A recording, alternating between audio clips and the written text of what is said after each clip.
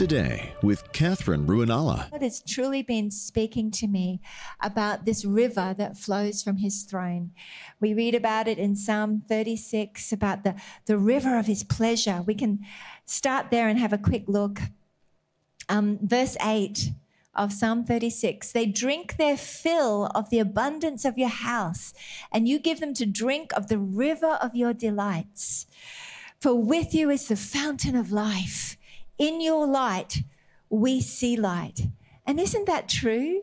That when we come into his presence and we worship him, we have those Job moments where we go, I've heard of you with the hearing of the ear, but now I've seen you with my own eyes, and I repent in dust and ashes. The fear of God comes in and, oh God, but clarity comes and you begin to recognize, everything makes sense because in his light, we see light. The entrance of his word brings light and understanding to the simple. We can see, I can see clearly now the rain has gone. In his presence, yay, praise the Lord. And there's a river that flows from his throne. And that's what this is talking about here in Ezekiel 47. It's talking about this water flowing out from under the threshold of the throne room. There is a river that flows from God above. There is a fountain that's filled with God's great love. Come to the waters. There is a vast supply. There is a river that never shall run dry. It's the truth. It's this river that flows. And yes, it's a messianic prophecy that speaks of how the gospel began and then it's continuing and going until the glory of the Lord covers the earth as the waters cover the sea. But it's also a prophetic invitation for you and I to drink from the river of his pleasure. And as we read it here in verse 3, it says, when the man, this is the Lord leading Ezekiel in a divine encounter, went out toward the east with a line in his hand, he measured 1,000 cubits and he led me through the water reaching the ankles. Again, he measured 1,000 and led me through the water reaching the knees. Say knees. Again, he measured 1,000 and led me through the water, and the water was reaching the loins. Again, he measured 1,000, and it was a river I could not ford, for the water had risen, enough water to swim in, a river that could not be forded, or a river that could not be crossed. He said this to me, Son of man, have you seen this? Then he brought me to the bank of the river.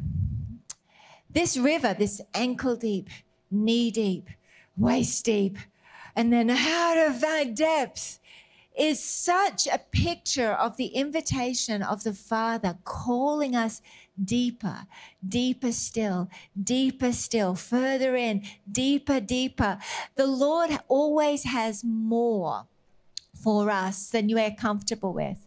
That's why when the Holy Spirit touches you, stay on the ground. Don't be in a hurry to get up and go and say, okay, I've had a touch, that was nice.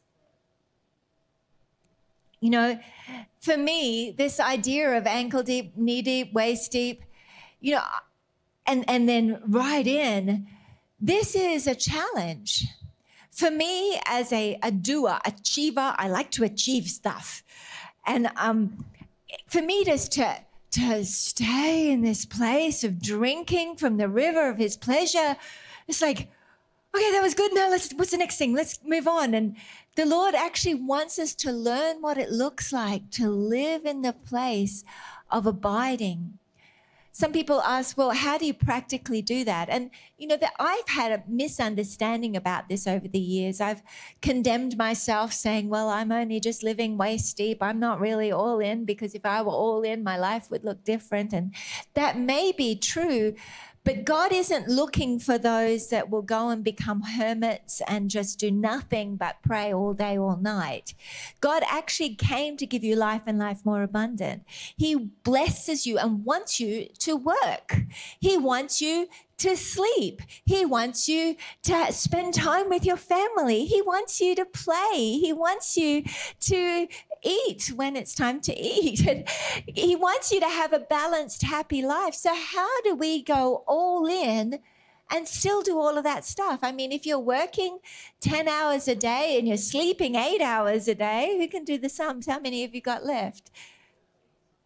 Okay, so you got 6 hours left. You got to spend some time with the wife and the kids, and you've got to do some exercise, and you maybe need to do some emails and some work and pay some bills and do some groceries. And so if you're finding and feeling like, oh, I never do enough, don't buy the lie. The enemy would love to have you on a treadmill, always telling you it's never enough. And that's not what going deep in the river is about. That's not what I'm talking about, okay? This is important because I always believed, well, I'm not doing enough. I remember as a young mum with 3 kids, man, it was tough trying to get enough sleep and do all the things and pray. And I remember I'd hear about these evangelists that would spend 7 hours a day on the floor in the presence of God and have such a great anointing. And I'd think to myself, well, I can't do that. So maybe I can have a little bit of an anointing because I can have like between 11 and 12 at night when everyone's asleep. Then I could maybe get some time alone with God. Any mothers know what I'm talking about when they're little and they're full on. You snatch what you can. And I equated it that time would equal anointing. I also equated it that fasting would equal anointing. But then I thought I'll fast every time before I preach. And then I'd start getting invited to preach every day and realize I can't fast every day. So like, what days can I afford to be less anointed for? Anybody else ever had these sort of thoughts? And I realized there was something wrong with my thinking. It wasn't about what I would do that would bring the river and the anointing. It's about a heart posture.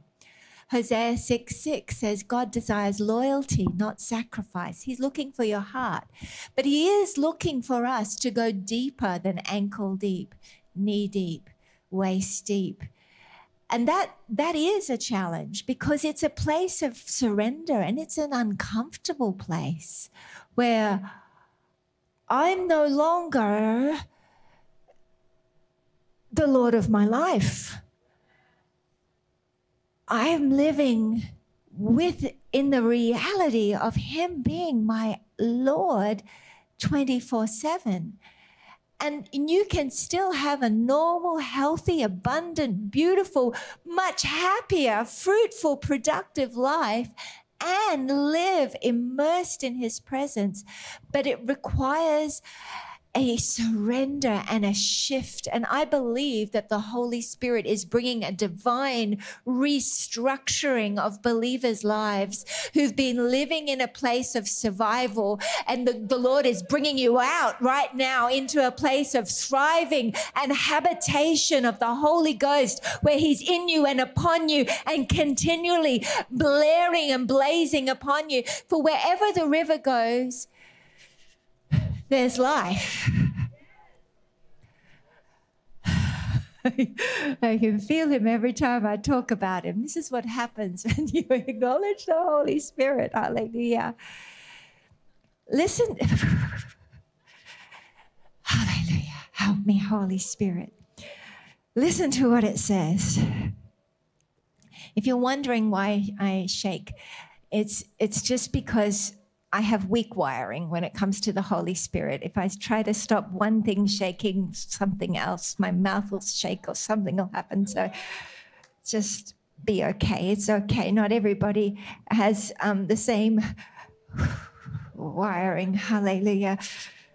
Help me, Holy Spirit. Then he said to me, verse 8, these waters go out to the eastern region and go down to the Arabah. And by the way, let me tell you about this. I could control this at any moment. because the Holy Spirit doesn't overtake your free will. But when you choose to yield your free will to him, he is better than you are. And as you learn to surrender, you'll discover that his ways are higher and his ways are better. Hallelujah. And that yielding to the river will bring life and productivity and fruitfulness like you've never seen. Let me read it to you here. It says, it'll come about that every living creature with swarms in every place where the river goes will live. And there will be very many fish. Say, very many fish. For these waters go there and the others become fresh so that everything will live where the river goes. Everything will live where the river goes. Say that. Everything will live where the river goes. You see, if you want life and fruitfulness, you need to let the river flow. It says here, it'll come about that fishermen will stand beside it from En-gedi to Englaim, and there will be a place for the spreading of nets. Their fish will be according to their kinds, like the fish of the great sea, very many. But its swamps and marshes will not become fresh, for they will be left for salt. By the river on its bank on one side and on the other will grow all kinds of trees for food. Their leaves will not wither and their fruit will not fail. They will bear fruit every month because their water flows from the sanctuary, and their fruit will be for food and their leaves for healing. There is an abundance. There is fruitfulness, continuous, glorious, supernatural fruitfulness that comes with the flow of the river. But where we don't actually let the river flow through us, it becomes a swamp and a marsh. You can receive, but if you're not giving out, you won't see it activated. You can actually see this tangibly with this anointing, where if I'm feeling the anointing of God, like Mandy was feeling the fire at the beginning, just feeling it and doing nothing with it will cause it just to die, will cause it just to become like a swamp and a marsh, because a swamp and a marsh has no outflow. In the same way, the Holy Spirit is upon us for others, and God wants to flow through you tangibly. It's like an electrical current that if there is I'm not an electrician. Who's our electricians in the house? There you are. Wayne, help me understand this. So like if electricity flows, something's touching electricity and it's touching something else, the electricity flows through, right? But if it's not touching something else, it doesn't have anywhere to go. The flow stops, right? And it's not a good result. God wants us to be those that are flowing, that we're Holy Ghost conductors.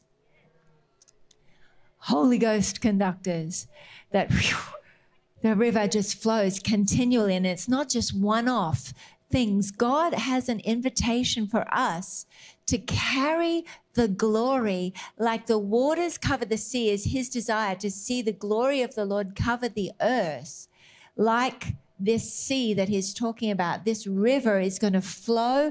It's going to flow from ankle deep to knee deep, waist deep, until the glory of the Lord covers the earth like the waters cover the sea. There's no coincidence that he talks about it being waters there, because it is the result of the river. Wherever the river goes, there is life. Everything the river touches lives. And God wants you to be fruitful and abundant in every good word and work. And he wants everything you do to prosper, everything you do to live. And so if you'll learn how to prioritize drinking deeply from the river of his pleasure, you'll see the fruitfulness of that river flow through you. There'll be fish of many kinds of fish. Of course, there'll be souls. This is how we see the souls come in. And that's why we're seeing so many souls coming to Jesus every week. And we pray, more, Lord, more, Lord, more, Lord. Let the glory and the news of your love and your salvation go to the ends of the earth through us for your name's sake. The people everywhere may be reconciled to him. But not only will there be souls that will come as a result of you spending time in the river, really yielding yourself to a life of living in the acknowledgement of his presence day and night, you'll have supernatural ideas. There are many kinds of fish in this river. It's not just souls. There's supernatural ideas for business. There's supernatural ideas for ministry, supernatural ideas for family, supernatural ideas that are just glorious. I was spending time with the Lord today, and at the end of the day, Joseph came in from work, and I was just asking him, how's work going? And we were talking, and we've been praying. I've been praying privately for a while. I feel like there might be something better, a better job for him or something else. And I was just talking to him, and all of a sudden I just had this Holy Ghost idea that lit my heart up and then lit his heart up. And when I told Emily, it lit her heart up. And we were all saying, that's an awesome idea. Why didn't we have this idea before? That just...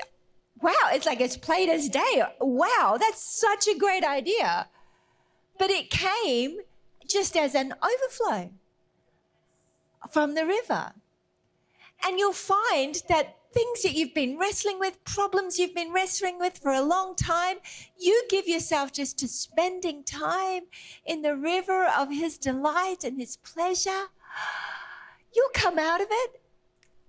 And out of your mouth, out of your belly will flow God solutions, God ideas that you weren't even looking for in the moment.